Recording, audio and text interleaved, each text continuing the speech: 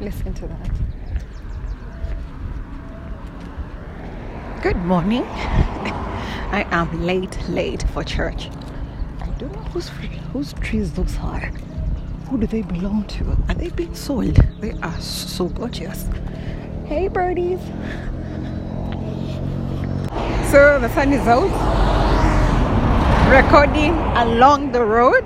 It doesn't stop there. Oh, hey birdies. Taking a short walk from church. I know.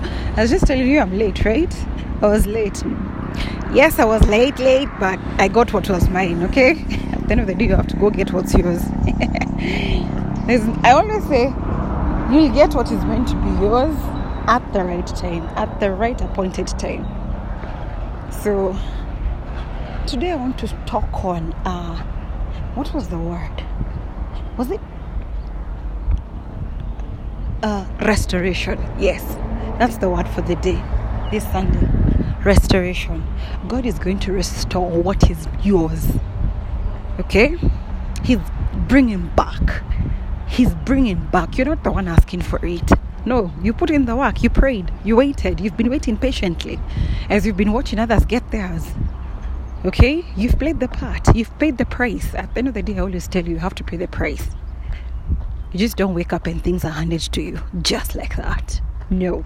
You need to question such moments in your life whereby things are just handed to you and yet you've not paid any price at whatsoever moment in your entire life.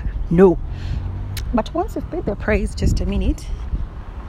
I was saying, but once you've paid the price, okay, now things are going to be brought to you and to your attention. You're not the one seeking them out. No, the word restoration means return. Whoever took is returning. It doesn't matter how they took it, how long it has been, but I'm telling you, restoration, Jesus. Don't mind the noise in the background. Everything is just all over. But I'm telling you and I'm assuring you this morning, restoration, what is yours is coming back home, is being brought to your doorstep, being delivered, signed, sealed, and delivered. Restoration. Do you understand? Like God is restoring what you thought was, hey birdie, what you thought was taken. I just love being in the presence of nature. I just do. It's more so birds, okay? Let me not say nature and then I'm faced with certain creatures and animals and then I'm scared. Okay? No. At the end of the day, hey! Right, I told you, Converse are for posing in pictures, not walking. Jesus Christ of Nazareth. Why do I always do this to myself? Mercy.